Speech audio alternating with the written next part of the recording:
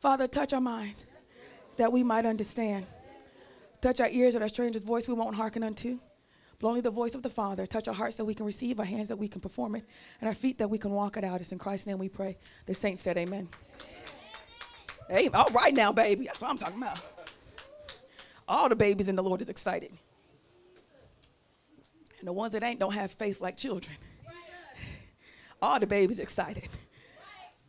Taylor's so excited she can't contain it. Y'all looking over here at her. You need to wish you had the Holy Ghost like her.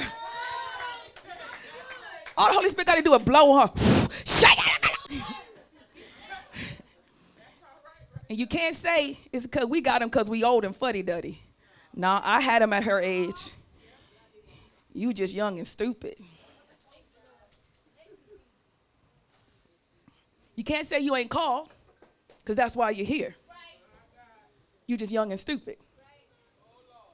You can't say you ain't passionate because that's why you get in so much sin. You just young and stupid. It's always something. It's always something. It's always something. It's always something. Because Satan ain't going to let you sit in it. Because too much introspection might cause change. He wants me to rush on and get you out of this uncomfortable spot and not make you think about yourself in your relationship with God. Mm-hmm. Well, that's good. Now that Satan has subsided for a moment, we can continue. Amen. Look at your humble faces. They all humble and sweet now. Yup. Exactly. Exactly. Somebody got to get him up off you before you miss this sermon. All right. The last week of this year, the last sermon on Reformation. Oh, it's been a year. It's been a year. A year of Reformation. That was Reformation through introspection. What else we got?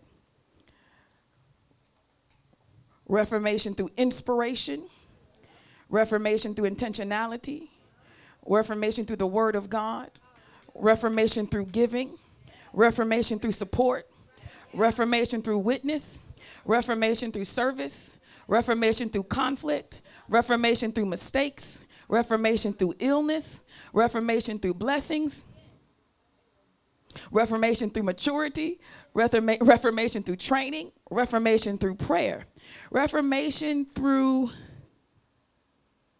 faithfulness.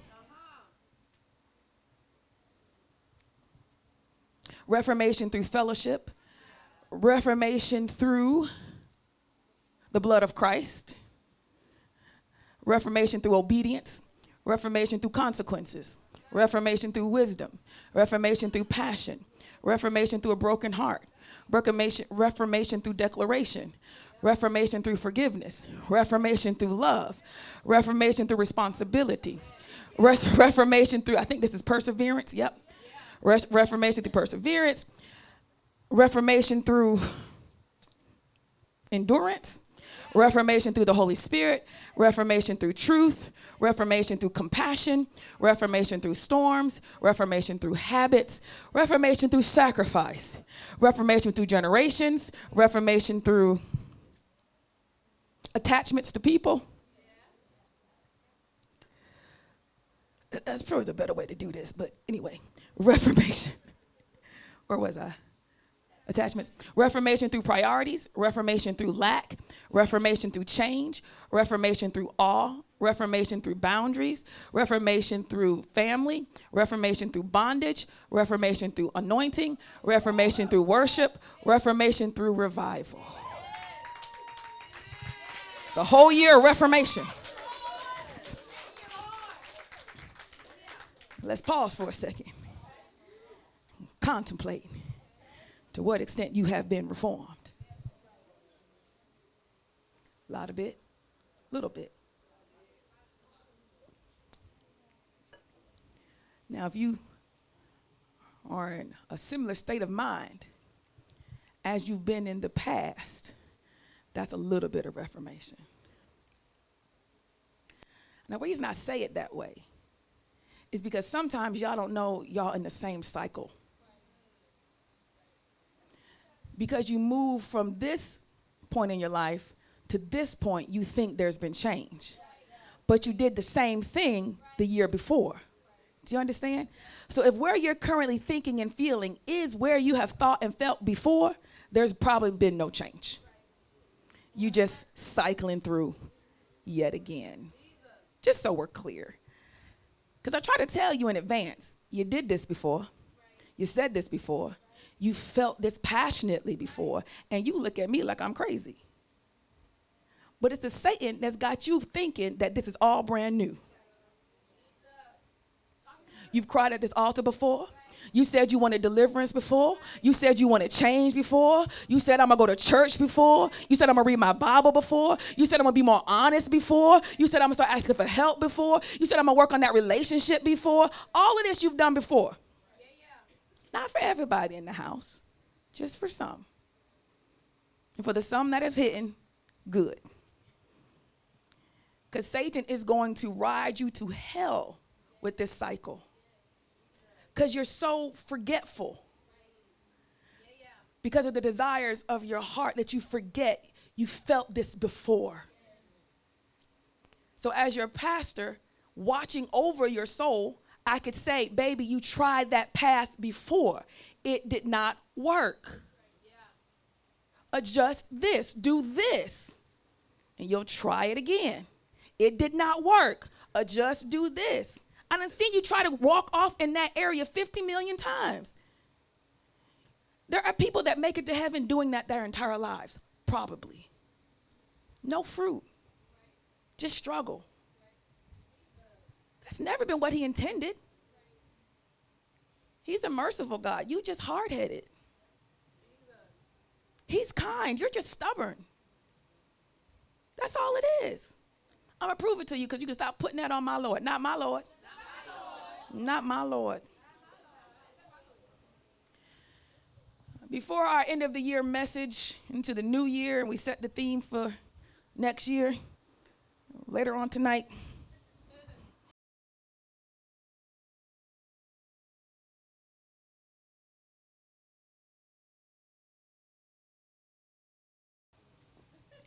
I want to start the year, in this year, with a concept that you should have started your life with. I was hoping that we'd have a ton of visitors today. A concept you should have started your life with. All right? That's what I want us to talk about today. I was hoping that a lot of visitors would be here because this message is evangelistic. So now I'm thinking, who in here ain't saved? Anytime I get an evangelistic message and it's just my people here, I'll be like, so these ninjas ain't saved? And y'all be like, Pastor, you think I ain't saved? I don't know. Ain't you as confused as me? So I'll be looking at this message going, where the visitors at? All my babies love the Lord. So let's end this year with where we should have started our life at, and that's reformation through faith. Reformation through faith. Now, faith is a substance of things hoped for and the evidence of things not seen. That's Hebrews 11:1, I believe. Without faith, it's impossible to please God. There's another verse. Let's see. Resist Satan, be firm in your faith. I'm reminded of your sincere faith, Paul tells Timothy, a faith that first dwelt in your grandmother. For God gave you a spirit of fear, not a spirit of fear, but of love, of power, and self-control. Apparently, faith is a big deal.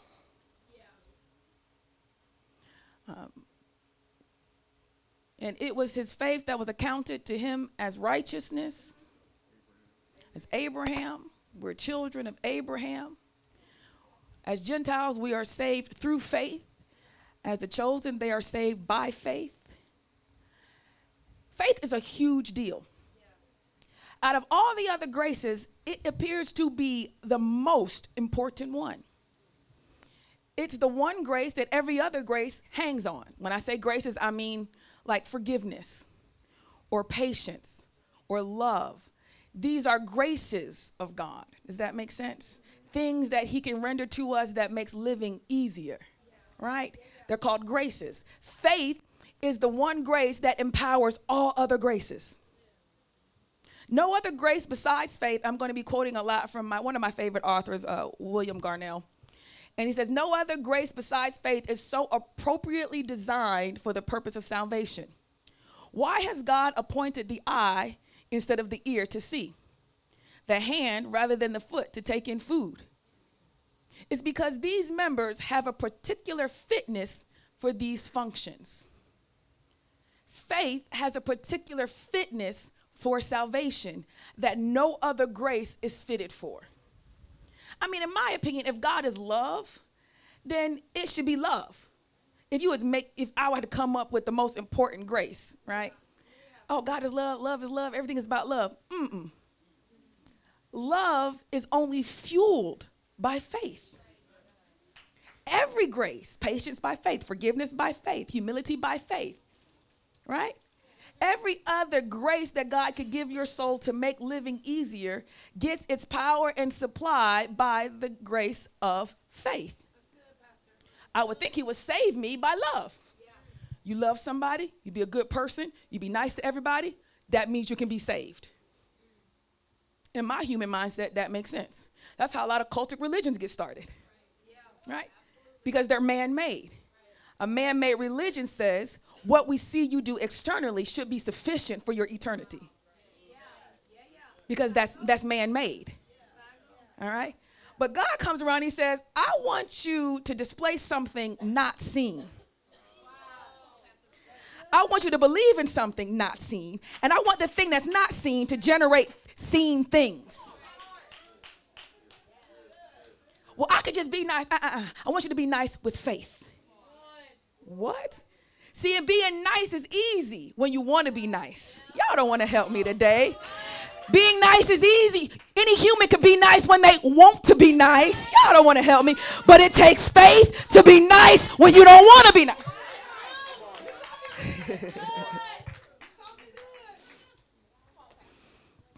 So human religions say just be kind, love everybody, and I believe that's sufficient. You'll hear people talk about that all the time when there's spiritualness. Be a good person and that should be enough. And that makes sense for humans to derive that conclusion, seen for seen.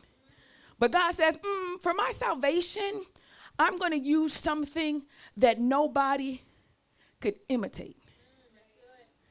Faith can't be imitated because the trials and tribulations get so hard. Y'all don't want to help me today. The years span out so long that any human capability to withhold a belief under that pressure would automatically fail. Your willpower is not enough. You've seen that. I promise you, I ain't doing that no more. No more. I am done with that. Right. Your willpower ain't enough. Your 10-step program ain't enough.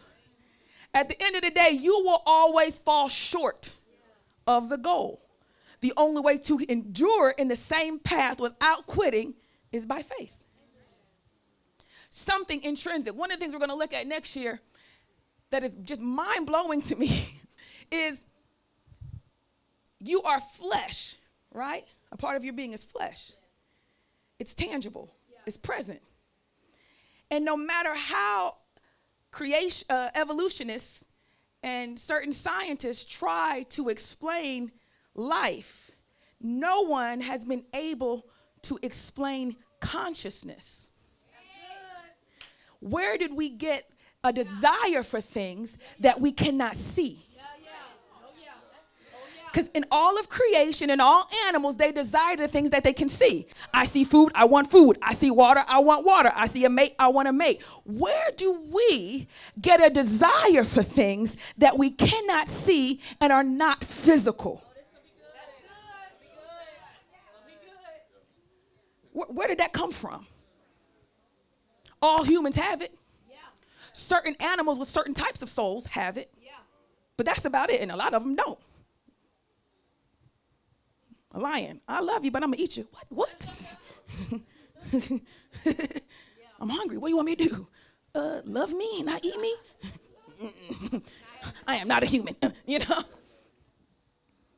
At the end of the day, that's the problem with the fear of pets like mine, like Roman, is that human beings don't know how they think, and so they're afraid at some moment their beastly mind is going to click, and everything we've trained them to do is going to become undone because of their nature.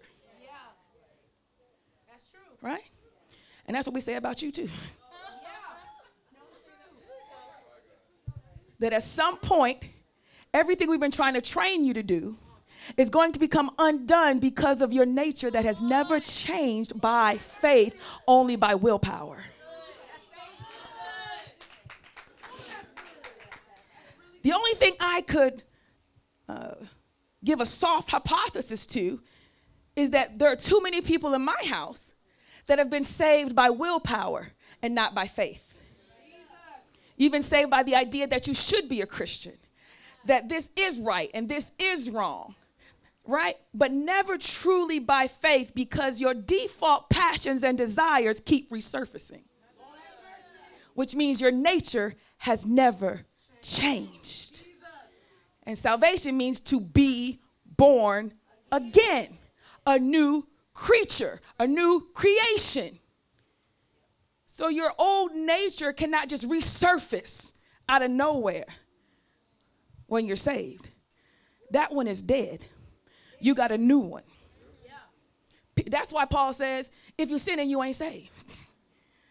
A Christian can't keep practicing sin. He's saying it doesn't make sense, because a Christian is born into a new creature, not just animalistic tendencies, but something intrinsic by faith that causes them to want something that may be bad for them physically, but good for them internally. And that doesn't make no sense. Right? And so what the world tries to do is say, well, if you want it and it makes you happy here, then it's okay to have it. Yeah, that makes sense when you're only soul and flesh. But since God is a spirit, and those that worship him must worship him in spirit and in truth, then you have to ask, what is my spirit wanting? You can't find it because you ain't got one. He has to become alive in Christ Jesus. And the soul and the spirit look very much so similar. Very much so. You could believe in God and not be regenerated. It's called enlightenment.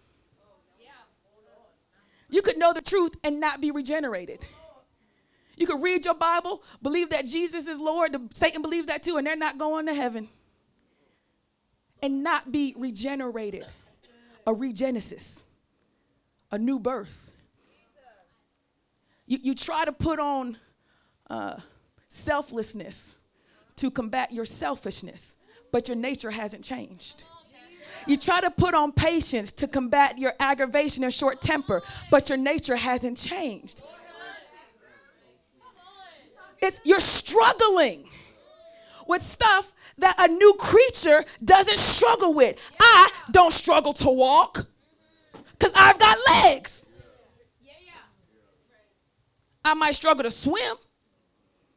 And if you teach me how to swim, it's not going to be as easy as walking.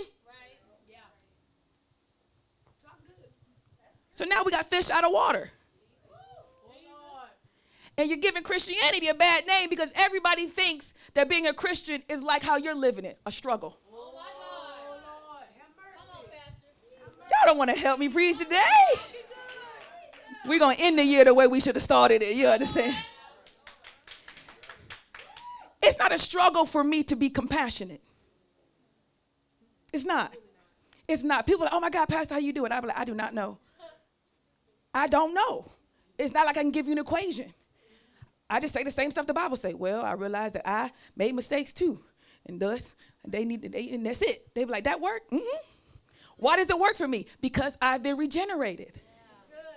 Whereas you are struggling to put this on. Y'all don't want to help me to wear it. Do you understand? And it's heavy and it's cumbersome and you don't like having to be a Christian all the time. That's good, Pastor. That's good. That's good. That's good. I have been tipsy and still been a Christian. I have even been more than tipsy. Lord forgive me. And still been a Christian. I wasn't trying to be gay. I wasn't trying to, go out and have sex. I didn't forget who I was all of a sudden because I had to correct other sheep. Like, put out all the, what are you doing? We are still Christian. No, that alcohol got you being your old nature real easy right in front of me. I'm like, oh.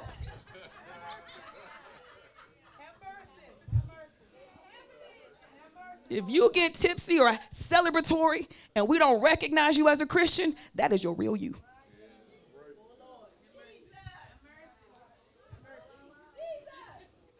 That's been you. Like, I wouldn't have slept with him if it wasn't for the weed.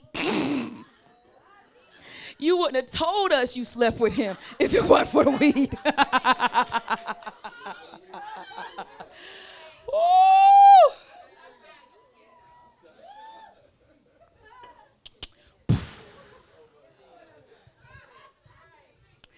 Be honest, you always wanted to.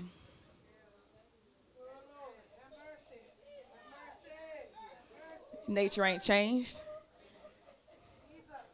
You just put on Christianity like a cloak. Then it get hot. I need to take some of this off. I mean, sometimes don't you just gotta relax a little bit? I am relaxed. This feels normal to me. Does it not feel normal? No, it doesn't feel normal to me. Interesting. We're in my house the other day, and I had the door open. Was it last night or night before? It was freezing cold outside. Upstairs, I try to keep the heat on for Shamar. Downstairs, I keep it ice cold. Now, I flip it when I go to bed. He's going to have to freeze out because I'm not going to bed in a hot house. So I flip it right when it's time to go to bed. It's cold up there, and then I turn the heat on right before he wakes up. It's right about noon. So then I turn the heat up for him so he don't have to get up in a cold house. Okay, but it's cold, right? So we're all downstairs. It was me, Shamar, Gabby, Jewel, Taylor maybe, and the door is wide open. They was upstairs for a second. Some of the people was downstairs. They come downstairs. It's freezing cold. Taylor still got her coat on. She didn't even take her coat off. Ooh. This is how cold it is in the living room. Me, on the other hand, sweating, bullets. I could say, feel the heat coming off of me. And they're all like, and I'm like, open the door wider. So hot. So hot. And they said, why are you so hot? Is Jermaine? I said, nah, this is the Lord. There comes a point when I know that my spirit man is involved in something that I am unaware of. I can sense it in my mind and in my heart, something that me and the Lord were just talking about. And before I could even think, my spirit man is already there. And I'm like, anybody else hot? And I'm not running. I was just sitting still. Eventually I cool off and it gets cool again. But the idea here is there's a whole new nature that will affect your body that you are completely unaware of because you only know how to affect your body with your own soul. You haven't even begun to explore how the spirit affects your body. How the power of God is so not containable that mere flesh cannot fully operate the way it wants to operate and is disrupted by his presence. That's good. You only know when your flesh is disrupted by you. Lord have mercy. I won't even think about that. Now I want that. You have no idea what it's like with the Spirit of the Lord to disrupt you, to get you all out of your norms. I'm one of those people that go to the hospital all the time and they can't ever find nothing. Never. My whole family, we get upset about it. Oh, she's got it. Oh, she's terrible. Oh, she's miserable. Her heart rate, blood pressure, blah, blah, to get to the hospital. We don't know. It's pretty much like that all the time. We're going to look at the idea of intrinsicness of faith and this mortality that you're living in on next year. But for now, faith. So now our salvation rests not on our love for one another, rests not on our honesty, rests not on our patience or our gentleness, it rests on faith. And it rests on faith because that's the only grace that can hold God's salvation honorably. Like every other grace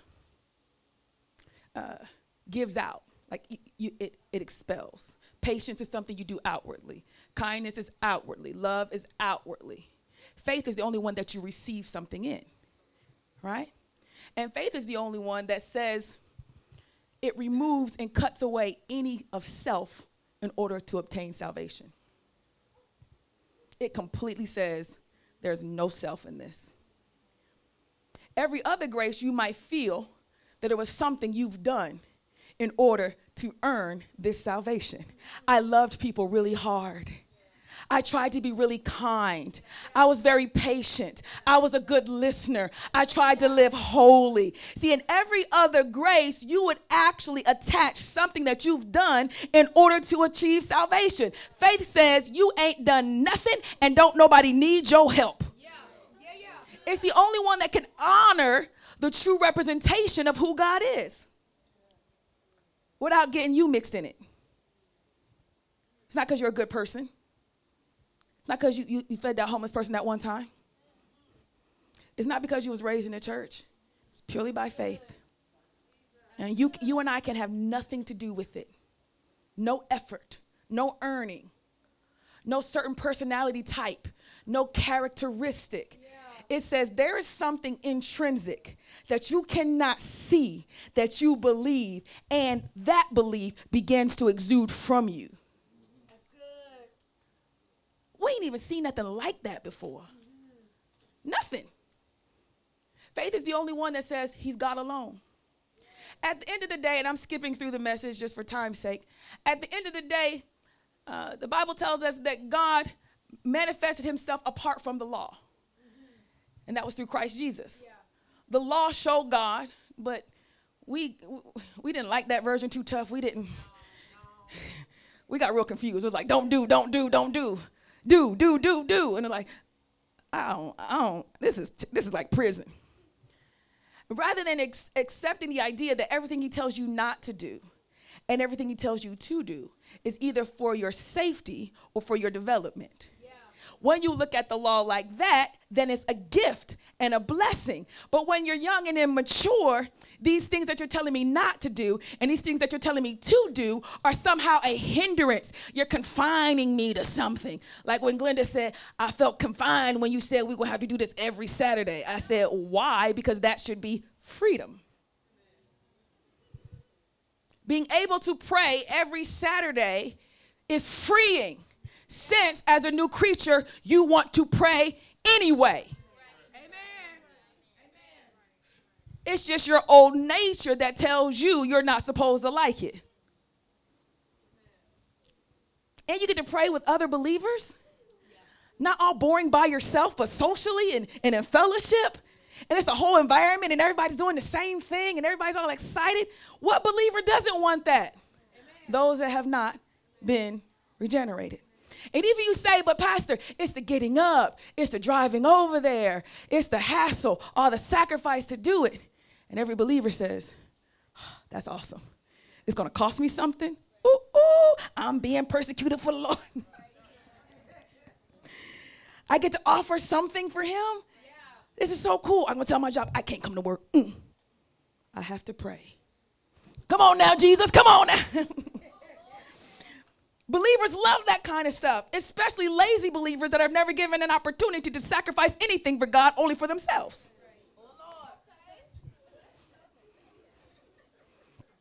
Like everything you sacrifice is for your benefit in Jesus' name. Benefit for you and your family in Jesus' name. But it's the only thing that's just for him, not for you. I had to come to prayer. I got a flat, but I made it. All right now. Every people are like, yes. My job said, you walk out that door, I'm firing you. I said, bye. Yes. Now pray that I get a new job.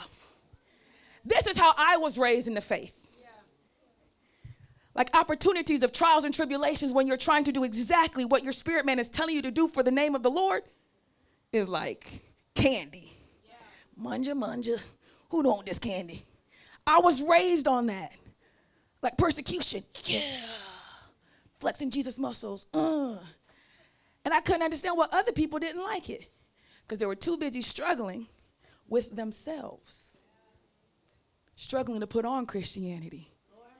Struggling to be a Christian, to live right, to do right. Struggle, struggle, struggle. Meanwhile, I'm wrestling not against flesh and blood. I'm over here, yeah, let's get it. Y'all, I just need to stop having sex. I just need to stop doing this. I'm like, oh my God. You're living beneath your privilege.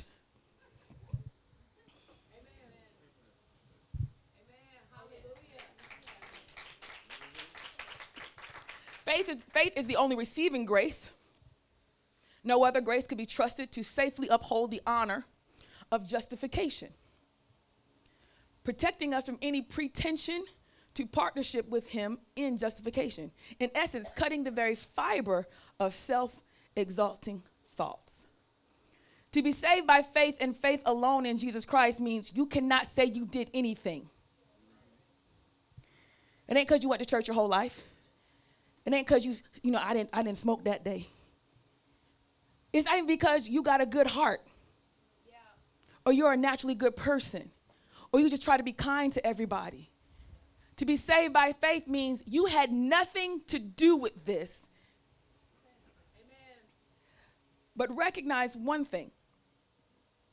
The power of faith in salvation is not the quality of your faith, but who your faith is in. That's good. The power of your faith for salvation is not in the quality or quantity of your faith, like how good or how much of it you have, but who your faith is in is where the power of your salvation really rests. See, the word of faith movement and all this consumerism has made you think that it is the amount of faith that you have. If it's a mustard seed that you got to believe, that belief and the amount of it is what gets you saved. The power of faith unto salvation is not in the faith itself. It's in who you believe in. It's in the power of God. But this also means if your concept, of who God is wrong, then so is your weak faith. So this is the part where I was saying earlier, you don't know God and you don't want to know him. I can often tell people's view of God. I can often tell people's view of God based on how they treat themselves and treat others. 100%. People that are like, if I was them, I would never do nothing like that. They have a very strong misunderstanding of who God is. People that can't forgive themselves and move on, strong misunderstanding of who God is. People that are just unforgiving, misunderstanding of who God is. You may have faith, but it ain't in my God. Not my Lord. You got faith in some other God you done made up in your mind that better suits what you feel and think. A God that holds resentment. Why? Because you hold resentment. A God that holds anger. Why? Because you hold anger. A God that is petty. Why? Because you are petty. A God that is counting all your wrong. Why? Because you count all the wrong. That's good, Pastor. That's good. When you know God for who he is, it's very easy for me to extend compassion. It'll be like, you shot me. First of all, you suck. Number 2, ow. Number 3, it'll be all right. That's my whole routine. In that order. I don't submerge the fact or suppress the fact that it was painful or suppress the fact that you were wrong. Yeah. I deal with those. You're wrong. That sucks. How could you? But we're going to be all right. Yeah. How is that possible? Because that's the kind of God I serve. I know him to be a God that's done that to me 1,000,000 times. So my faith in him naturally means that how I respond to you is out of the same way that I believe in him. But if I respond to you and go, I don't know, I can't fool up with you, I'm done with you, then that's the way I think God is going to feel about me at some point. And this is problematic to your deliverance because you're going to mess up more than you want to. Hello? You gonna mess up more than you want to mess up. Y'all don't want to help me today. You're going to mess up more often than you want to mess up. You're going to mess up more and know better than you want to. You're going to know better for real, like for real, and still mess up. So now the person that believes that God has a cutoff point for them is going to naturally sin more because they already feel that there's no hope. Now faith is the substance of things hoped. That's good, Pastor. That's good. But what if the Bible was true? What if who God showed himself to be was accurate? That not only is he merciful, but his mercy lasts forever. That if he's merciful to you in one day, then he'll be merciful to you in every day. What if that was true? What if he could be so kind that he would come down, heal you, heal your eyes, heal your ears, say your sins are forgiven, and then at the end of it still die and give his life for you? Like, it's one thing to heal me, to set me free, to do all this extra work, to come walking over here to my town, bringing your disciples, praying on for hours, and then you just gonna die on a cross for even more effectual salvation? That's my Lord. Yeah. That's my God. I don't know which one you believe in. Because your God is short-sighted and petty. A little unforgiving and slightly bitter. Because it don't make no sense to me. Amen? Amen. So faith's power is not in the idea of how much faith you have, but in who your faith is in. Yes? Let's look at Romans chapter 3. But now the righteousness of God has been manifested apart from the law, although the law and the prophets bear witness to it. The righteousness of God through faith in Jesus Christ for all who believe. For there is no distinction, for all have sinned and all fall short of the glory of God, and are justified by his grace as a gift through the redemption that is in Jesus Christ, whom put forward as a propitiation by his blood to be received by what? Faith. This was to show God's righteousness because in his divine forbearance, he had passed over former sins. It was to show his righteousness at the present time so that he might be just and the justifier of the one who has faith in Jesus Christ. Stop right there. So it's saying in former times, God was in the law, and he used the law to kind of not punish you fully. Right? Yeah. To be like, thou shalt not, just try to do this. Try to live like this. In any attempt you try to do this or live like this, I'll kind of look over it for a while. Yeah, so he said, I'm just going to kind of cover that. Just cover it for a minute so that we can keep going. But since he's just, he still has to show his righteousness. And as a righteous judge, he has to judge wrongdoing, even though he wants to forbear you. Do you understand? Yeah. You know how you forbear your student loans? Oh, yes. Oh, yes. You still got to pay them, right? Yeah. Okay, but you just, not right now, not right now, not right now, right now. And not right now, not right now, not right now. That's forbearance, yes? And they say by the time you get a real job, pay up. Huh? Judgment is due. Yes? That's what they say. All right.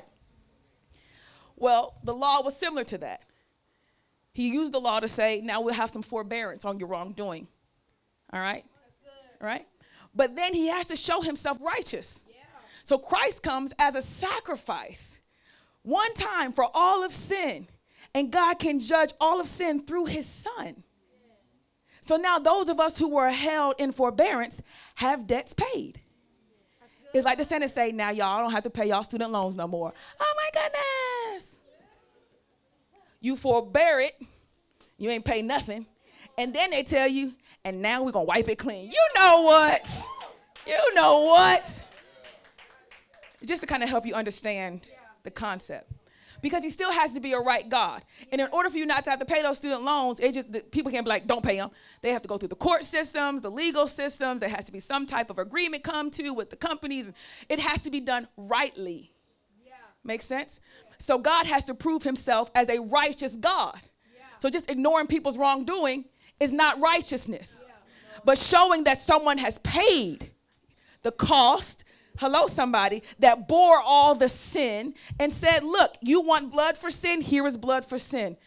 They're under my mercy and under my grace. Yeah? Breaking that law completely and setting us free. Yeah? Yeah.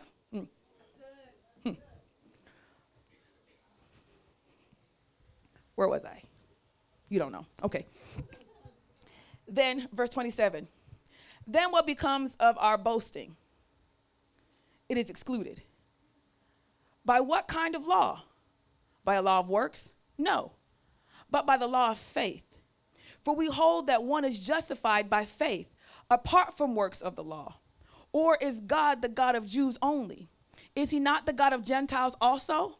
Yes, of Gentiles also, since God is one, who will justify the circumcised by faith and the uncircumcised through faith. Do we then overthrow the law by this faith? By no means. On the contrary, we uphold the law. What shall we say was gained by Abraham, our forefather, according to the flesh? For if Abraham was justified by works, he has something to boast about, but not before God. For what does the scripture say? Abraham believed God, and it was counted to him as righteousness. Stop right there. So Paul is trying to explain that Christ dying on the cross as a living sacrifice, yes, not taking our place for sin, but as a sacrifice for sin. Does that make sense? Yeah. Like a lamb is a sacrifice for sin. Okay? It's just the covering. Yes? He becomes the lamb that fulfills the law that bloodshed is needed. Yeah. Yes? I'm just trying to make sure you understand that because I know some of y'all got questions with the replacement theology. Okay, so that's a way to kind of, substitutionary. Okay, that's a way to kind of go around that. All right. So he's not taking our place on the cross. He is offering the sacrifice that the law demanded for sin. And since he is holy, for all of our sins. That's a very good thing. Everybody's like, I have no idea what that's about, but amen. Some people do. Amen? Okay. So God sent Christ, or Christ came down, one and the same. It became the sacrifice for sin. Now our faith in him, our faith in the Father, now the definition of who God is best seen as Christ. The law got it confusing. The law made it seem like, oh, he gonna slay you. Oh, he gonna give you a curse, you know. Which is true and not true. Do you understand? Yes, but that's not his whole nature.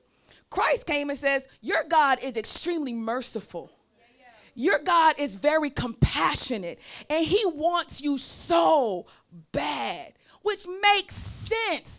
Because you and I both know how in the world am I going to be in trouble for something that started in me before I got here. And even though I did do my dirt, I was already in a setup. And God says, I never wanted that in the first place. That makes sense. Yes, you got caught up in the crossfires of the systems that I created. And yes, you're bearing sin and iniquity. But that was never my plan. That was your plan. And this is what I'm doing to fix it because I love you that much. So you don't have to bear the consequences of sin. That's your God. Not the one, I will smite thee. He's that too, but never wanted to be that to you. My dad is fierce. Please don't get it twisted. I've only seen my dad's temper a couple of times. And I'd be like, ooh. If you ever make my dad mad, you was the devil. You the devil. The only one that can make him mad that's not the devil is my mom. But other than that, you was the devil. I always know that because my dad is a real patient and kind person. He's very kind. And so when somebody upset him, I'm like, ooh, you got the Satan in you. And he goes from 0 to 100. And I'd be like, oh, I'm so glad that's not for me. He ain't nothing but, hey, baby, how you doing? You need something? I mean, the kindest, I've never seen his temper. I mean, one time he tried to spank me and it went terribly wrong. But Because my mom kept telling him, you need to spank her. You got me being the bad guy. You need to be the bad guy. So he was like, I'll try it, I suppose, is how the story went. I wanted to go to the park. The park was right there. Daddy said no, because a lot of drug dealers down there. I'm like, but the park is right there. Daddy said no. And I sat on the stoop, and I cried. And he said, you out here crying? I'm like, yeah. He said, boop, and he kicked me in my butt. I was like, what?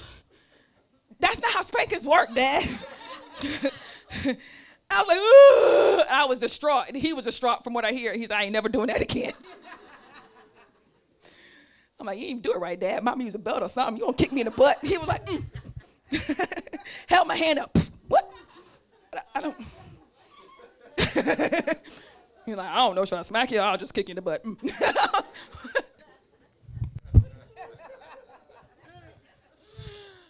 That's the one and only time, all right?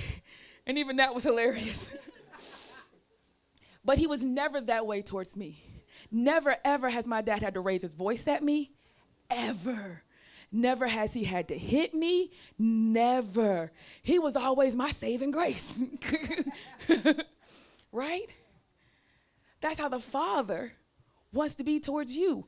Satan is the one making you think, because he wants to kick Satan's tail, that he also wants to kick your tail. But he's provided Christ in order to show, this is what I'm about. This is the real version of me. I go to the end of the earth for you. No matter what it is, I will be there for you for always and always, and whatever it takes or whatever it costs. I'm trying to get somebody saved in here, man. That's his real self. Because the law got it a little confusing. Because of our immaturity, we did not consider the law a good thing. Right? It was a hindrance. Something we had to work around. Well, technically, he didn't say technically. Right? And then comes Christ Jesus. And now we get to have a new creation. I mean, wait. First of all, you're going to tell me you're going to forgive my sins from now until eternity, right? Just wash them all clean. And then when I look at myself still sinning, even though your blood will cleanse it all, I don't like how I don't look like you. You tell me that you can make me new again, so the things that you don't like, I really don't have to do anymore. And that's really what I don't want to do. Oh my, I mean, how much love is that? When somebody forgives you of something wrong you've done, right?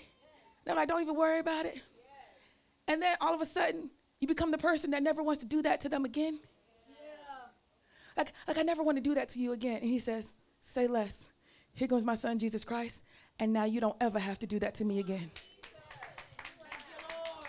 It's one thing to say, I'm sorry and be forgiven, but it still eats away at you that you can't stop doing the thing that is hurting the person that you think you love. Like, I just can't stop doing the thing. And I know I love you. At least I think I do. And why can't I stop doing the thing? And he says, you need to be regenerated. You need a new nature. By faith.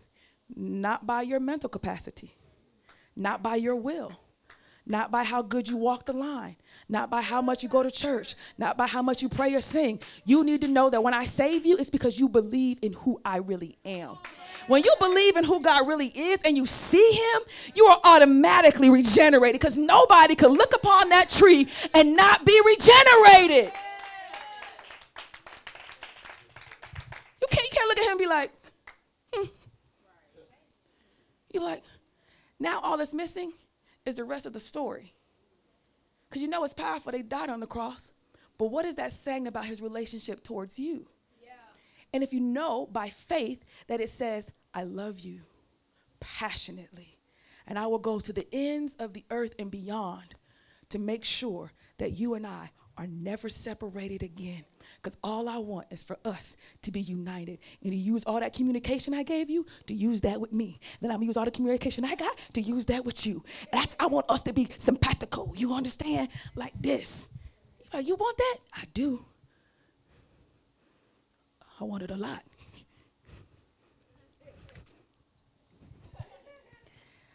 I want it, and then he shows it. And you know it's not for the masses. It's specifically for you.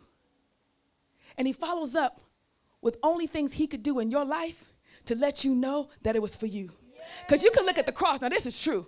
When I first got saved, I looked at that cross and I said, thank God for your love. Oh, thank you, Jesus. But as my relationship with him grew, as you guys have bore witness to, I've got personal testimonies where the Lord says to me, I love you. Keep doing what you're doing. Oh, my God.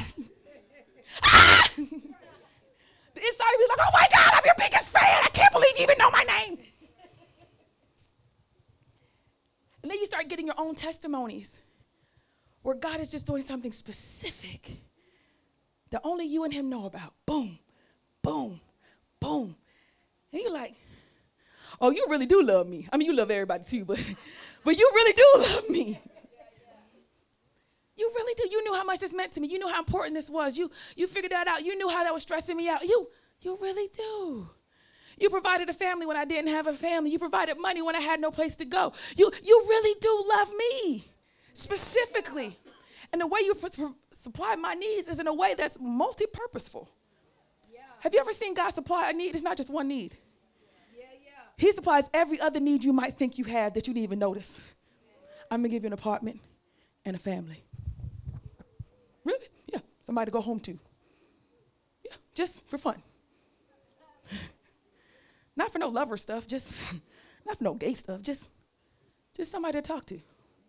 I'm going to give you a house and a dog. Thank you, Jesus. I'm going to give you the best dog ever. Between Ebony and Roman, we on lock, okay? That's the best thing ever happened to me. I look at him. I just can't explain. I'm a naturally happy person. And when he wakes up every single morning, just so happy, I be like, that's what I'm talking about, Roman. You better be happy in the morning. He just walks around the house wagging his tail. Ain't nobody doing nothing. He just playing with his toy, throwing it over there, running to catch it, wagging his tail. I'm like, that blesses me so much. I'm like, I never thought that you give me something that I really needed, and that was some sense of joy on a consistent basis, reminding me in the midst of grief that there's joy to be found somewhere. And I look at him, I go, yes, you better be happy. And now my life's calling for him is to make sure he's happy. Like I'm a part of his happiness. I have to keep him happy because that's what he likes to be. So I'm like, you want to be happy? I'll keep you happy. Don't you pee on my floor and we good to go. And he don't, and we is good. You want to go for a walk? Let's go. You want to play with a toy? Let's play. I was working this sermon. I was like, leave me alone. I'm trying to write 2 sermons. I was like, go play with somebody else. Go play with Jamar, Gabby, anybody. Why you keep bringing a toy to me?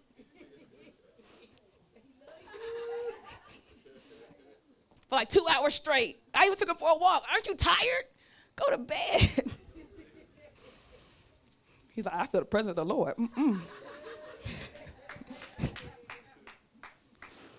Woo. To this day, we still look at people he bark at like, I mean, right with your soul. All right, let's move on. Let's go to Luke chapter 17. Luke chapter 17, verses 1 through 6. Let's go there quickly. I've got to hurry. I'm out of time, so I'm about to speed through the rest. You there? Say amen. Amen. And I sang it for you. Luke chapter 17, verses 1 through 6. I said I got to hurry. And he said to his disciples, temptations to sin are sure to come, but woe to the one through whom they come.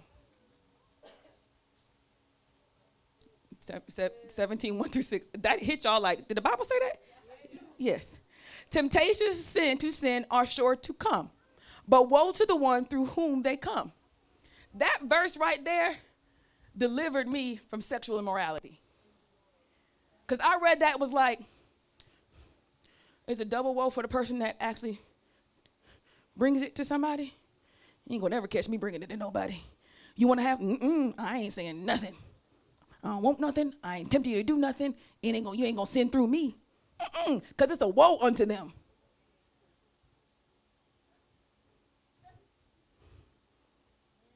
Oh, so this double bad. Yeah. That was enough for me right there. Whatever desires you have, them on you. I am not going to be the one that you sin with. I ain't going to be the one trying to tempt you, to lure you in. It's a woe unto me. Woes be found in the book of Revelation. Woe to the inhabitants. Woe. No, I don't want none of them woes.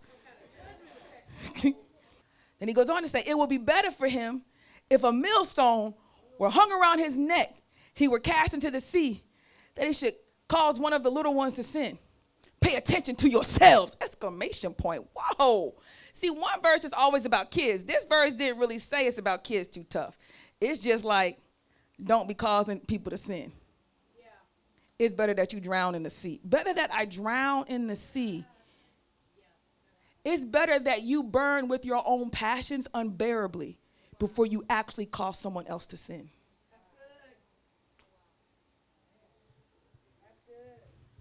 That's why when there's demonic forces and y'all little weird relationships, I'm like, that demon gonna stay around as long as it's working. Why?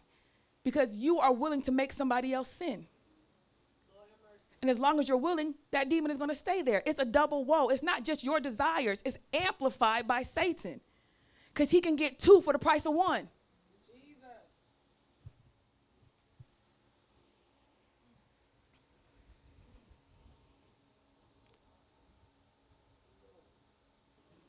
He says, pay attention to yourselves. If your brother sins, rebuke him. And if he repents, forgive him. And if he sins against you 7 times in the day and turns to you 7 times saying, I repent, you must what? Forgive him. So woe to me if I cause you to sin, but if my brother offends me and he sins in his offense to me, I'm supposed to forgive him when he says sorry. It didn't say when he make it right. It didn't say when you can truly see his sincerity. It says that when he asks, you say okay and you forgive. Right? Even if he does it 7 times in one day, you got to turn and say, okay, I forgive you. The apostle said to the Lord, increase our what? Faith. It is faith that will enable you to conquer the unmercifulness of your heart. It is faith that will allow you to conquer the unmercifulness. Your heart, some of your hearts is so unmerciful. Anytime somebody don't do something the way you think they should do it, and they got a habit of doing it that way, you be like, no, I'm done with them. They can't ever crawl from under your opinion. That's terrible. Who are you? And why is your opinion so paramount that somebody has to be under your opinion? I'm their pastor, and they ain't even got to be under my opinion. Who is you? It's like God, they spouses or whatever, then pastor. You ain't even up in the top 3.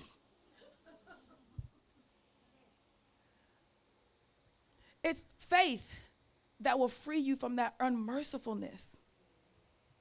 Because when you know truly, not the power of your faith in of itself, but who you believe in, a very merciful God, then faith in that, in him, allows you to be exceedingly what? Merciful. Why are you still counting wrongdoing? Because that's what you think God is doing with you? Because you saved based off of how much wrong and how much right you do? That's not, we just said you saved by faith. That's why you saved up here and not through regeneration. Because you don't want to acknowledge that you cannot earn this and you cannot keep this and you cannot make this. You cannot make yourself saved. You cannot will yourself saved. You cannot desire yourself saved. It has to be a gift that he offers to you, and you have to receive it just as he offered it, the way he shows himself to be. That's good, Pastor. And then you are changed. So faith is needed to forgive with your bitter selves. I know I'm talking to somebody in here. A couple of people. You just got to let it go. The same people do the same mistakes over and over and over again in this house. Same. But each day they repent, I'll be like, all right, let's try it again. This might be the one. Let's try it again. That was the last one. That was it right there. This the one. Why? Because a merciful God did the same thing for me, and one of them ones was the one. If you don't recognize that in God as he extends it to you, then you're not going to extend it to anybody else. So now everybody got to be cut off if they do too many suspect lifts. Now you got to guard your heart from people that you think are going to hurt you. Who can hurt me? As a child of God, who? Not even Satan can truly hurt me as a child of God. They're all surface wounds. So if Satan can only give me surface wounds, then why do I need to protect myself against people? That's good. Anytime I get a cut from one of y'all, I just go right to the Lord. I'm fine. And I know I can do that. I've done it so many times that I know I can do that. He forgives me. He heals me of that pain. Now that I know that I'm healed and it doesn't hurt, because I've been a sinner too and I've made mistakes too. So now that that doesn't hurt anymore, I literally treat you the same because it doesn't hurt. Rather than feel like I got to withhold treating you appropriately and proper and so you won't do it no more. I can't stop you from doing nothing, you little control freak. Withholding your niceness or your kindness or your money is not going to be able to stop that person from treating you however they want to treat you. That's true. You're just a Jezebel. Jesus. It's not. The only thing you can do is be kind. Yeah. Because the Father was kind to you. Is to be merciful. Yes, they're going to do something that hurts you, but you'll be all right. I had to tell pastors all the time. You're like a sponge. You absorb all the pain, you squeeze it out at the altar, and you come back brand new. Yeah. That's your job. And it's easy because I know the balm of Gilead. I know the healer. Yeah. If I know the healer, then I'm not afraid to go to war. Because people out here struggling. And they need the joy, the laughter, the compassion that you could bring, but you're going to shut it up because you don't like how they treated you. And the Lord didn't do that with you. He did not do that with you. And if you think you're protecting yourself, you're not. You're turning yourself into someone you really don't want to be. That's good. You really are. That's good. What can man do to me? If Christ be before me, Who can be? who? Oh.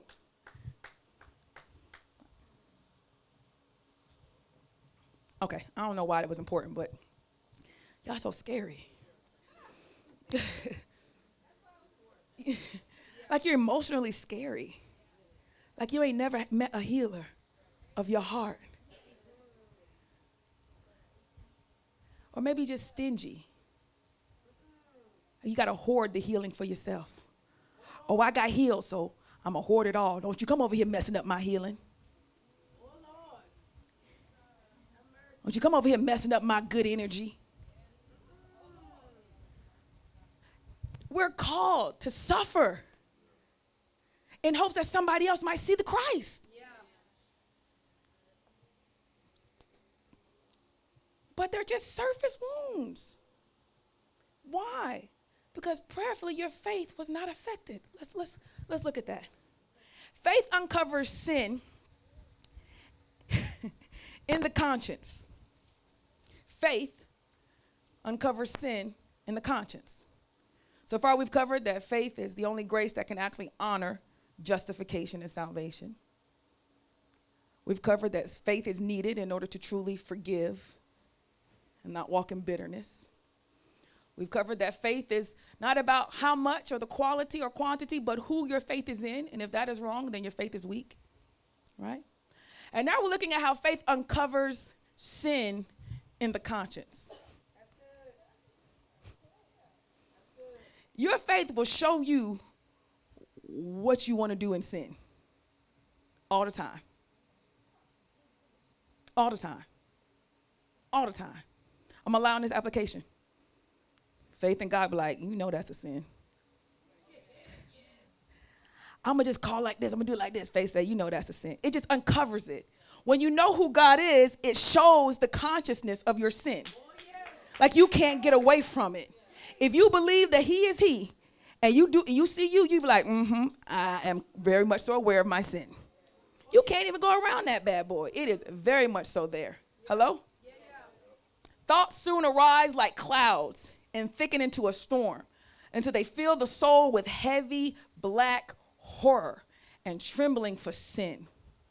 But at this point, the person is at a loss and cannot go any further into repentance until faith sends in more support from the promise of pardon. That's good. What Garnell is trying to say, he says, faith will show you sin. And it'll cause you to come, it'll come in rushing like a storm and clouds and everything is dark. You know how it is. Yeah. You want to, I really want to sleep with this person. I'll just put it bottom shelf, right? And my faith says, I need to trust in the Lord, not that. And that one awareness then tells me thick clouds start coming in. Well, I don't even like my life. I ain't even got no money. I'm out here doing this by myself. Ain't nobody trying to help me. I always had to struggle my whole life. Ain't never had nobody with me. This storm, this thick cloud just starts showing up.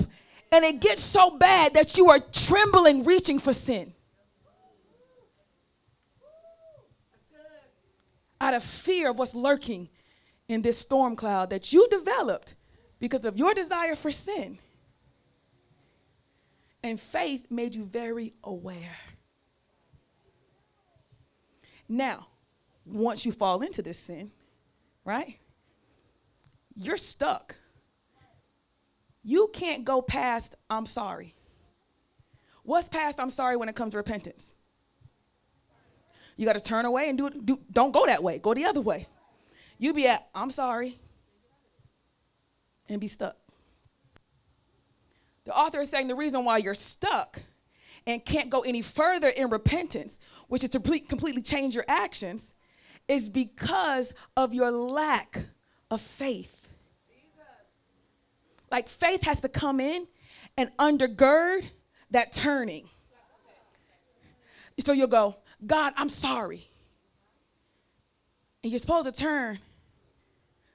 But you're not going to be able to turn unless faith undergirds, I'm sorry, and I know I don't need that. All I need is you in this area. I'm sorry, and I know that you're my keeper. I'm sorry, and I know that you're my provider. I'm sorry, and I know that you're my peace. Faith comes in and pushes you further into that repentance. Without faith, you can go no further than saying, I'm sorry. You ain't got a problem with sin and flesh. You got a problem with faith. There's something you don't believe about our good God. Not my Lord. Not my Lord. That's why we're looking at you like you an alien. Like, what is wrong with you? My God is amazing. I mean, he good and all, but it's just sometimes.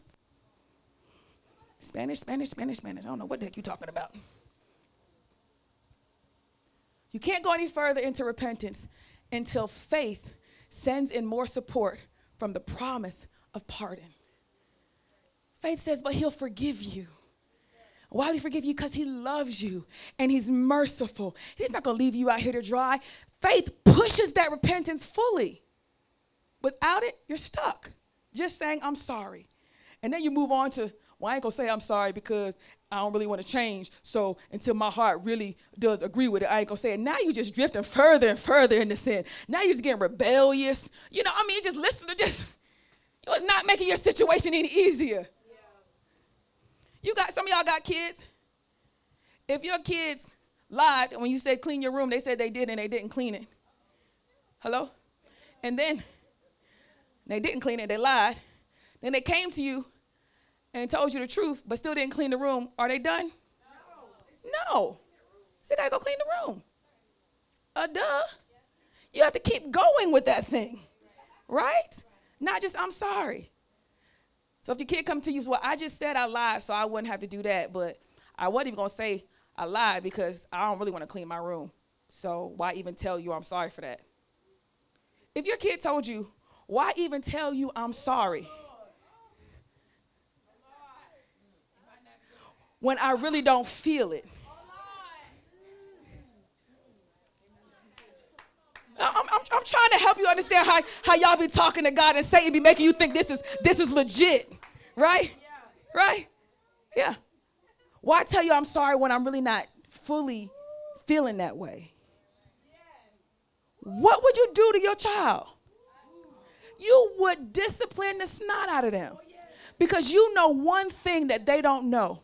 They should feel bad. And since they don't feel bad, they need to feel bad about this before they grow up not feeling bad about things that they should feel about and be terrible people. Grow up to be a doggone Jeffrey Dahmer or something. You know, I'll feel fine. You just killed 15 million people. I feel fine. Where's your sense of empathy? And why do you think that your feelings are the only feelings that matter? So I don't get an apology because you don't feel that you really are sorry. But my feelings. You would discipline that child because they need to know that their feelings are not the only feelings that matter and that they should feel bad for this. Because if you let them grow up not feeling bad about stuff that is wrong, they're going to go to jail. They're going to have a justification for every doggone thing they do that's wrong. And some of them teenagers, they already got it. Well, I didn't do it because I didn't feel like it. What? Somebody should have put your foot in your butt. You do it because I said so. Because the part of you that's supposed to grow into doing it when you don't feel it needs to be there. Because as a parent, you got to do all kind of stuff you don't feel like. And you got to raise your child to do things that I don't feel like doing. It's a part of maturity. But now we got a whole bunch of adult babies. I don't really feel it, so I'm not going to say it. Now you just wrong and double wrong. Wrong, selfish, wrong, narcissist. Just wrong. You're wrong in so many ways. It's not just that you're sinning. Now you have terrible character. I mean, like, if it wasn't for the Lord, I would never fool up with nobody like that. I just wouldn't. You're like some kind of psychopath where everything is about you even when it's not. And your pain is the only pain that is seen.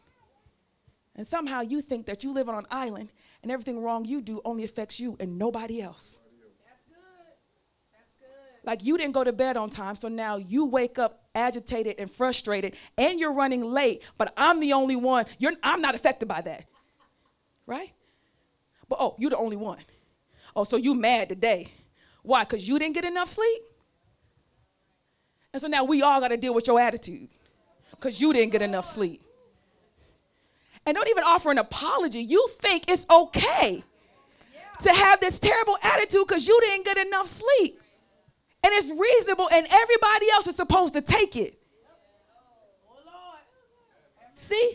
It's adults that live like this. When I'm late and I got a bad attitude, I say, I'm so sorry, guys. I recognize it's on me. I be streaming down the highway. Let me slow down. I want to blow at somebody. Pastor, you should blow at them. It ain't their fault. I'm late. I have to remind myself. You should blow your horn at them. It's not their fault. I'm late. This agitation is completely on me. You know that as an adult. You just don't want to live like an adult. You want to live like a child. Why can't you adjust your attitude for people you love? Or the people you love are only supposed to adjust for you. If you love me, you'll adjust for me. If you love me, you'll see that I'm doing down bad. If you love me, then you wouldn't put this extra pressure on me right now. If you love me, then you ask me how I'm doing. You're so selfish that even when somebody is trying to help with the problem that you say they do wrong, you can't even see it.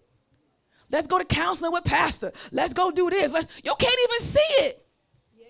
Why? Because just like God, you want to make sure you hold them at a negative standard to justify you not changing. Because if you have to recognize that they're changing, then that means you have to change. So you won't let them change, so you don't have to change.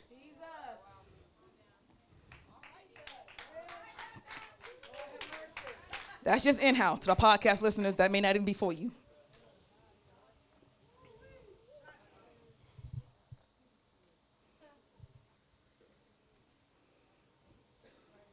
I live around a lot of people all the time. I got to go. I live around a lot of people all the time. All the time. All the time, people is around everywhere all the time. How often is my disposition angry or mean? Shamar? Hmm? Never for you. How is this possible? How could you live with somebody and never have an angry disposition? We don't know. You don't know how we do it. We just be rocking it out. You know what I'm saying? How? Because I respect him. Amen. I respect him. That what I got going on in my life is mine. And he should not have to carry that at all. So if he decides to come soothe my pain, it's a blessing, not a necessity and not a right. Amen. Amen. Amen, Pastor. He'll come and say, here, cuz, give me a hug. Like, thank you. Because even though I wasn't acting out, he could see it. And that's all you really want. But I ain't got to treat you terrible in order for you to see it. I have to use control because my issue should not become your issue, and I'm not going to let it because I love you. I don't want to see you have a bad day. That's how I used to love my dad would wake me up. Get up, baby. I record his voice to wake me up. Mommy, wake up, get up. I ain't going to tell you no more. Get out of this bed. My whole day will be shot. You about to make me late. What? Kids are drunk when they wake up. Come on, cut me some slack. Get up. But I learned in a household with real family that loved one another how important it is to try not to mess up somebody else's day. I learned that. It's important. If my mom liked the bathroom clean, what am I going to do? It's just important not to try to mess up nobody else's day because you don't like when your day is messed up. Oh, but not the narcissist. Oh, no, everybody doing something to you.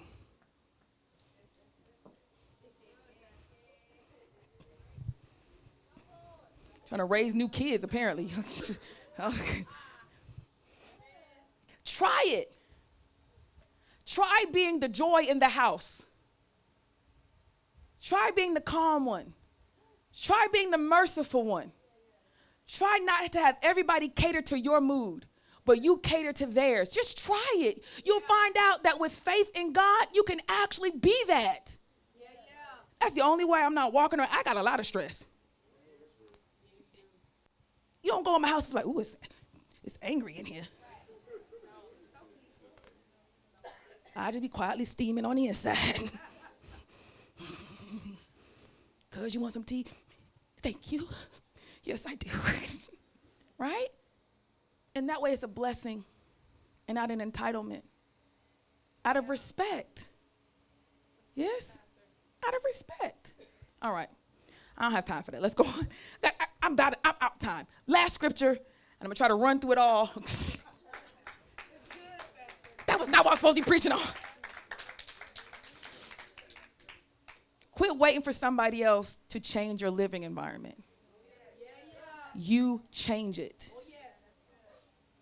You change it. Quit waiting on them to fix the atmosphere. You fix it. You.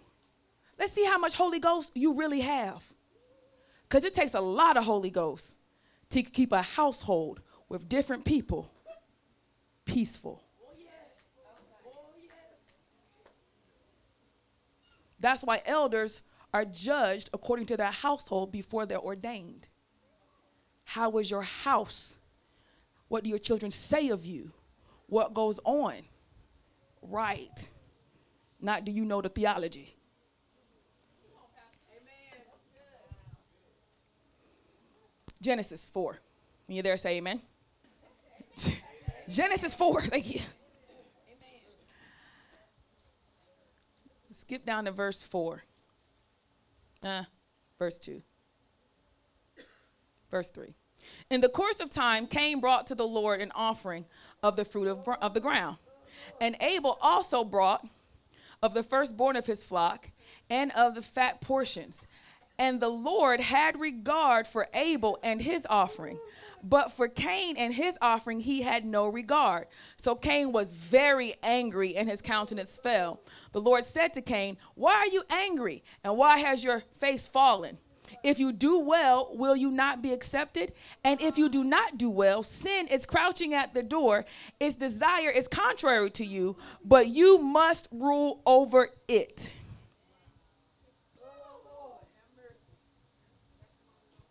This is the one we're going to talk about. Go to Hebrews 11, verse 4. Keep your place at Genesis. Hebrews 11, verse 4.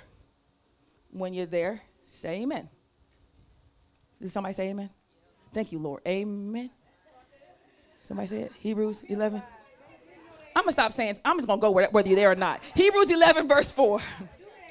By faith, Abel offered to God a more acceptable sacrifice than Cain, through which he was commended as righteousness, God commending him by accepting his gifts. And through his faith, though he died, he still speaks. Stop right there.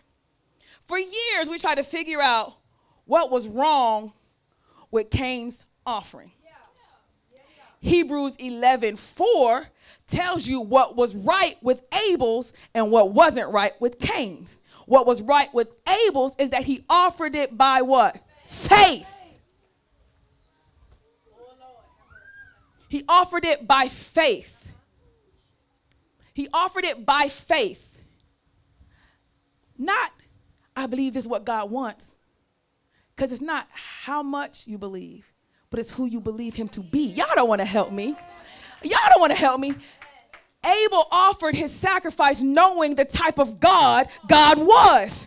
Cain offered his sacrifice and didn't have the same concept of who God was. So he offered it without any faith. Abel offered his with faith. Cain did not. Now you think, why would Cain offer a sacrifice without any faith? You do it every single Sunday.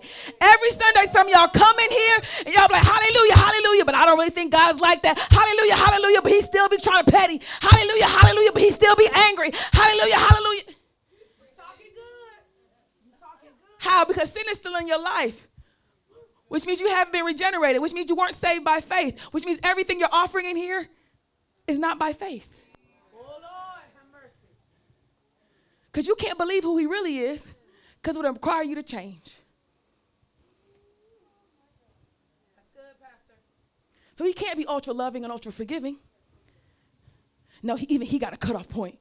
So now you're looking for every part in the scripture where there was a curse, and every part of the scripture where there was some kind of famine, and every part of the scripture there was a consequence. You're looking for everything mean he's ever done so that you can justify why he is being mean to you, and the entire story is based off of him not being mean to you, but being nothing but merciful and mean to your enemies.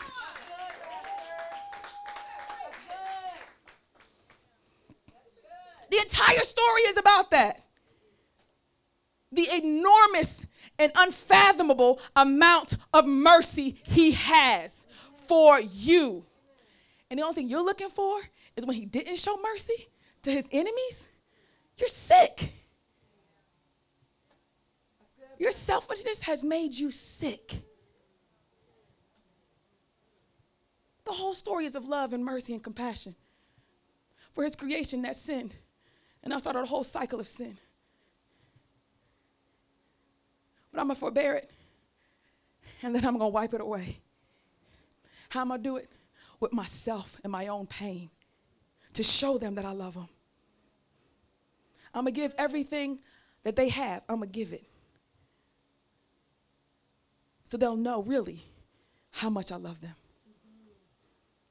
And the only thing you're looking for is when there were soul ties and when there was famine and consequences and how mean God is and how many times. Not my Lord. He's like that to my enemies. He's like that to my enemies. Y'all don't want to help me. His fury is like that to my enemies. But for me, his mercy endureth. Now you can't be good enough to get it. You just have to accept it. You just have to accept it. And that's the problem.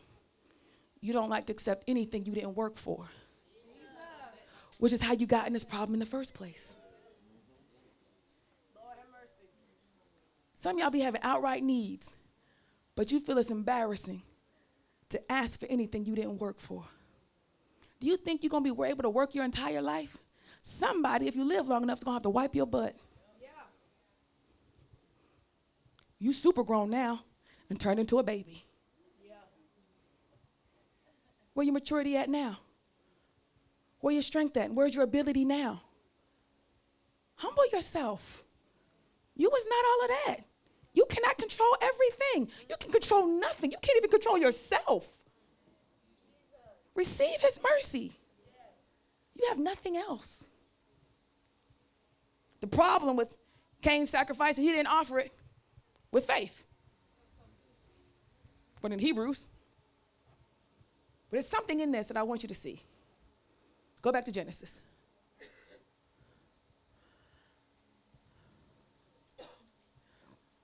Verse 5, but for Cain and his offering, chapter 4, God had no regard. So Cain was very angry, and his countenance fell.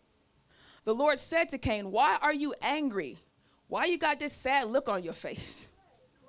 Like you got an attitude with something. If you do well, will you not be accepted? And if you do not do well, sin is crouching at the door, period. Its desire is contrary to you, but you must rule over it. That last part. This is what I love about God. This is something Satan ain't gonna tell you, okay? This is what I love about God, okay? God will tell you to your face the biggest blessing you ever heard, but you can miss it if you don't know who he is. Yeah. He tells Cain, sin is crouching at your door.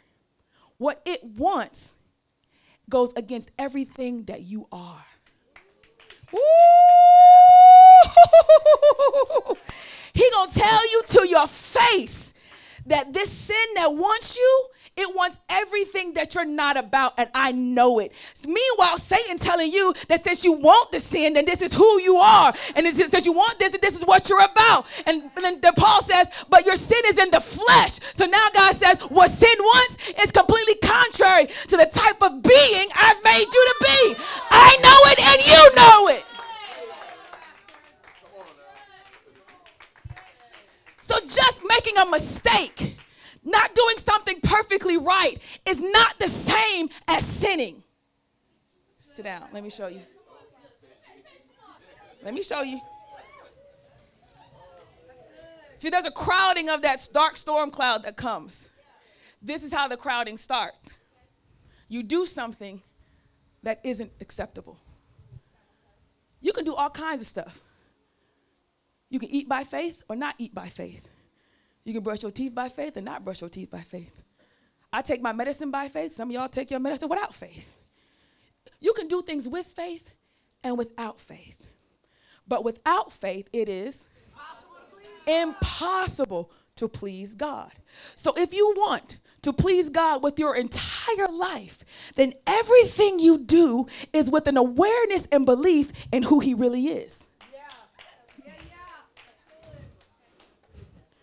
Why am I taking this medicine? Because the Lord is a healer. And I believe he wants me healed. And maybe this is what I need to take in order to apply my faith to this. But he don't need this pill no more than I need this pill. Yeah. It's him. That's who he is. That's it. Same faith. Everything you do by faith. Everything. So you can do things like clap your hands and worship with no faith in who he really is. And it's not acceptable. And you sitting over here hearing the same word with a mully grew up face. Everybody else feeling enlightened and lifted and hallelujah. You over here like, I don't be understanding what everybody be feeling. I know.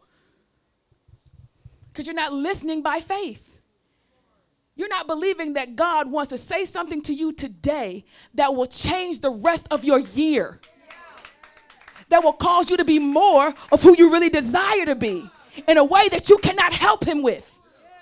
He's going to do it all by himself. You just have to sit back and receive it. You don't want to believe that. You be like, no, I got to help him do it. That's the worst thing you could do. It's the worst thing you could do. So now Cain didn't offer it with faith, and sin is at his door. What? So the problem was he offered a sacrifice without faith, without knowing who really he was offering it to. You know, how you like, I'm going to go to church, but I know God ain't pleased with me. Where's your faith? I'm going to go to church, but I know I ain't do that right. Where's your faith? You come in and doing the same stuff everybody else is doing, but not knowing who God really is. So now you're doing it, and it can't be accepted because it doesn't have faith in it. You have no faith in this. You got a faith in a false God that you made up, not my Lord. Not my merciful, kind, and just Lord. You got faith in a God that lets you struggle with depression with no desire to heal you. Not my Lord. Not my Lord. That's not how he works. There's got to be a reason. Is he teaching you something, showing you something? Then do what he taught you and be free. He's not going to watch his baby suffer for no apparent reason. He don't even let you suffer when it's something you did. He wants to come in and save you from the suffering of your own mistakes. And the only little bit he lets you carry is just enough to train you to do better, like a real parent would. If my kid didn't go to school for the finals, right, and they missed these finals and they ain't go to school, big mistake, they cut or whatever, right? And I find out, I'm furious. Because not taking them finals means you done messed up your college chances, hypothetically, okay? You messed up your college chances. As a parent, I am not going to sit by and let that one mistake destroy their entire life. As a parent, I'm going to fuss at you, go to this school, beg the teacher for another opportunity for you on your behalf, tell you, take this test while I'm fussing at you, and you can't go nowhere this summer. I will give you a consequence that is going to better train you with responsibility, but I'm not going to let you suffer and destroy your entire life. That's not my Lord. And Satan make you think that you got some kind of choice you can make to destroy your whole life. What can separate me from the love of God? Nothing. Nothing. He's lying. That is not my Lord. You need to offer things with God with faith. So you offer something with no faith. It's an aspect of God you didn't understand or recognize or you weren't ready for. Now, this is the thing. What does God do next? We don't take the sacrifice. What does God do next in the scripture? He says, y'all don't. You offered a sacrifice without any understanding of who I really am. What does God do? Come towards you and begins to talk to you. Y'all don't want to help me. He begins to talk to you. You come to church, he preaches a word to your heart. You come to hear a sermon for your soul. He comes down with what you don't understand, and he says, let me talk to your heart for just a second. Woo!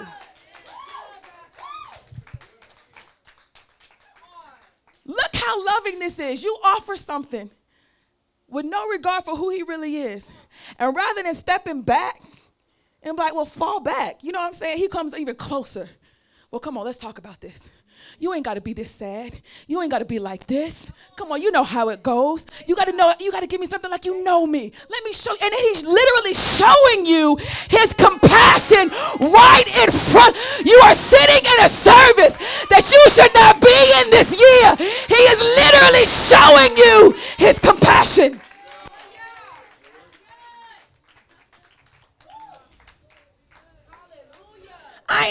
How is a God that big come and reason with a human being? He gives Cain, one of the speeches I give to y'all. Like, we just trying to reason together. Well, come on, man. Spin up, man. Don't look like that. Come on, you know how God, you know if you do this, then you know.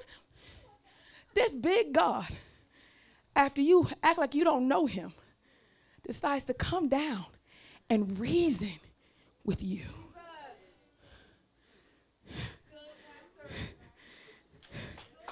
Woo! you walk out this door, you know that God came to reason with you about some aspect of who he is that you don't quite have together. But when you walk out, what's out there? Crouching. Sin.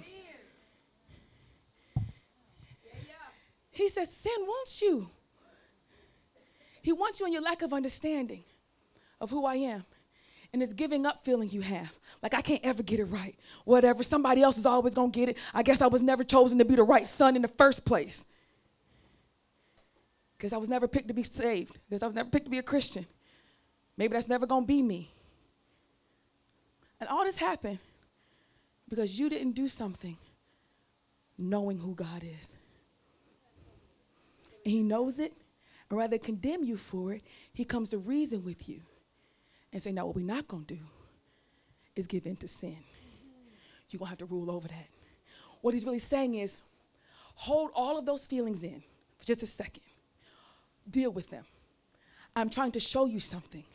But if you walk out that door in sin, you're going to be overtaken. Don't be overtaken. Yeah. Stay here. What if Cain would have just stayed there?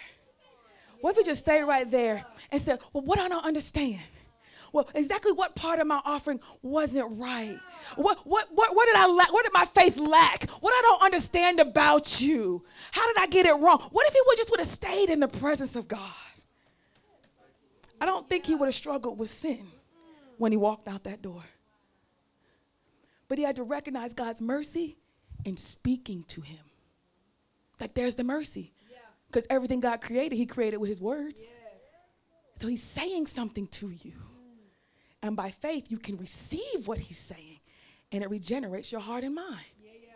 But if you walk out going, man, Pastor always coming for me. I know she was talking about me. I'll be like, completely missed that this was God trying to talk to you. Because if he came down in a cloud, you'd have a heart attack and die. Yes. Kayla, what are you doing? Now you had a heart attack and you're in hell, you didn't get a chance to get it right. So he puts it in physical form.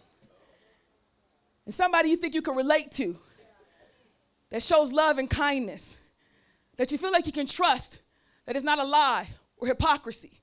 And he lets that person say it. And it's still not soft enough. It's still not kind enough. Somehow it's just, that's that dark cloud coming in. I mean, she ain't got to say it like that. She ain't got to call me out. That's that dark cloud. I know she was looking at me directly. That's that. And it's just coming in and you're trembling. You're going to have to sin in a minute.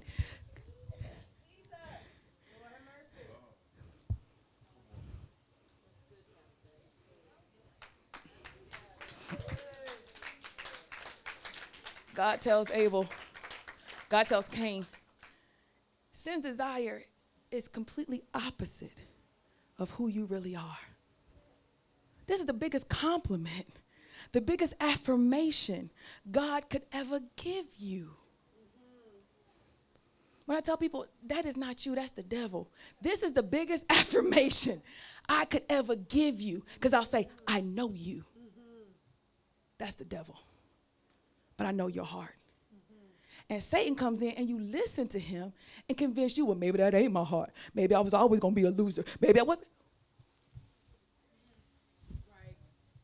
Right. Where is your faith? And who is your faith in? Woo.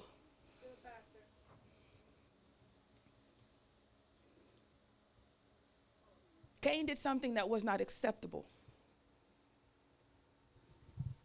It wasn't regarded as a holy action, but it wasn't sin. It could be filed as iniquity, but not sin. Sin was at the door.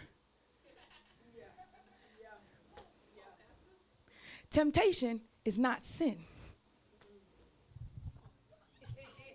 Temptation is not sin. Sin is at the door. Y'all don't. And if you stay in the presence of God long enough, temptation ain't even temptation no more. It's exposed for what it really is. And you're like, nah, I don't even want that.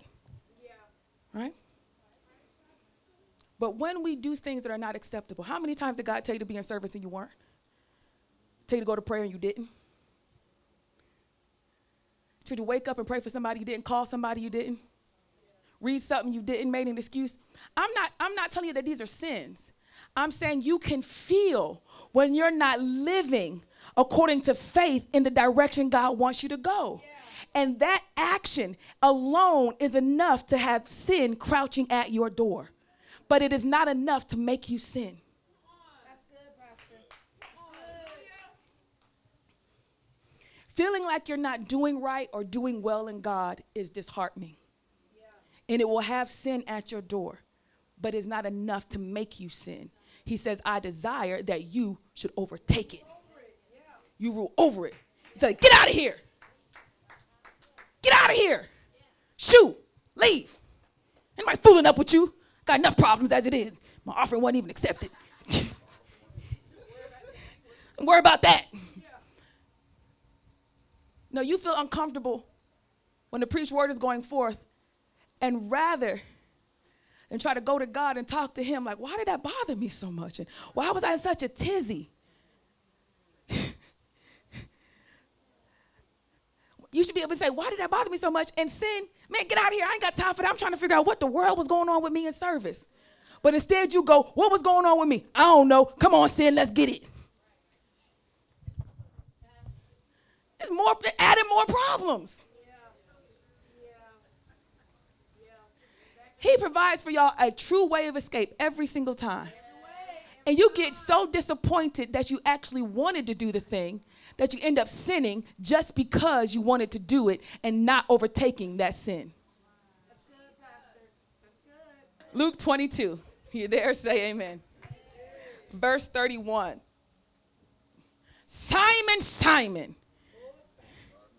behold, Satan demanded to have you, that he might sift you like wheat. Stop right there. Does it sound familiar? Yes.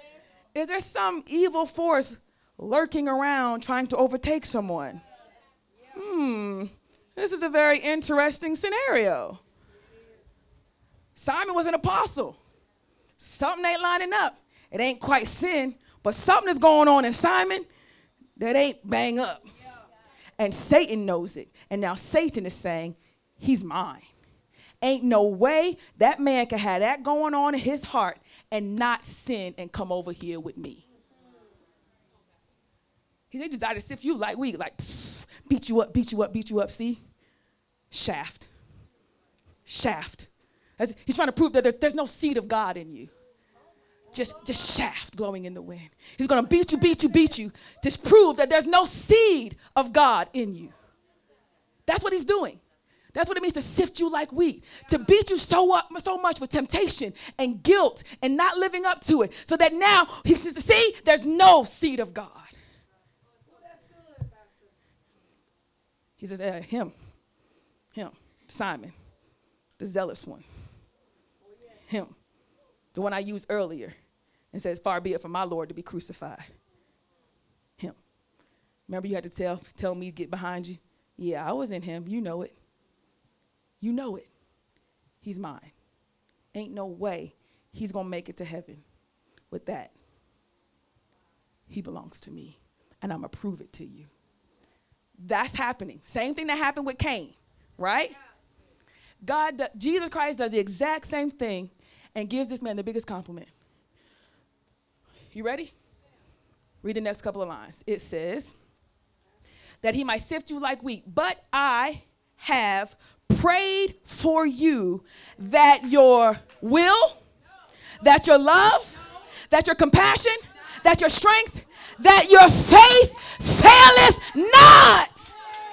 Out of all the things God could have prayed, but I prayed that you be able to stand up.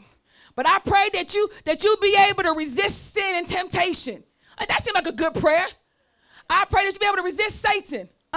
He says, I prayed that no matter what he brings to you, no matter how many times he beats you, no matter how much he sifts you, that when you get done getting beaten and broken, there is still a seed of faith that remains, that through all of his pain, you'll know who I am. Standing all over the house.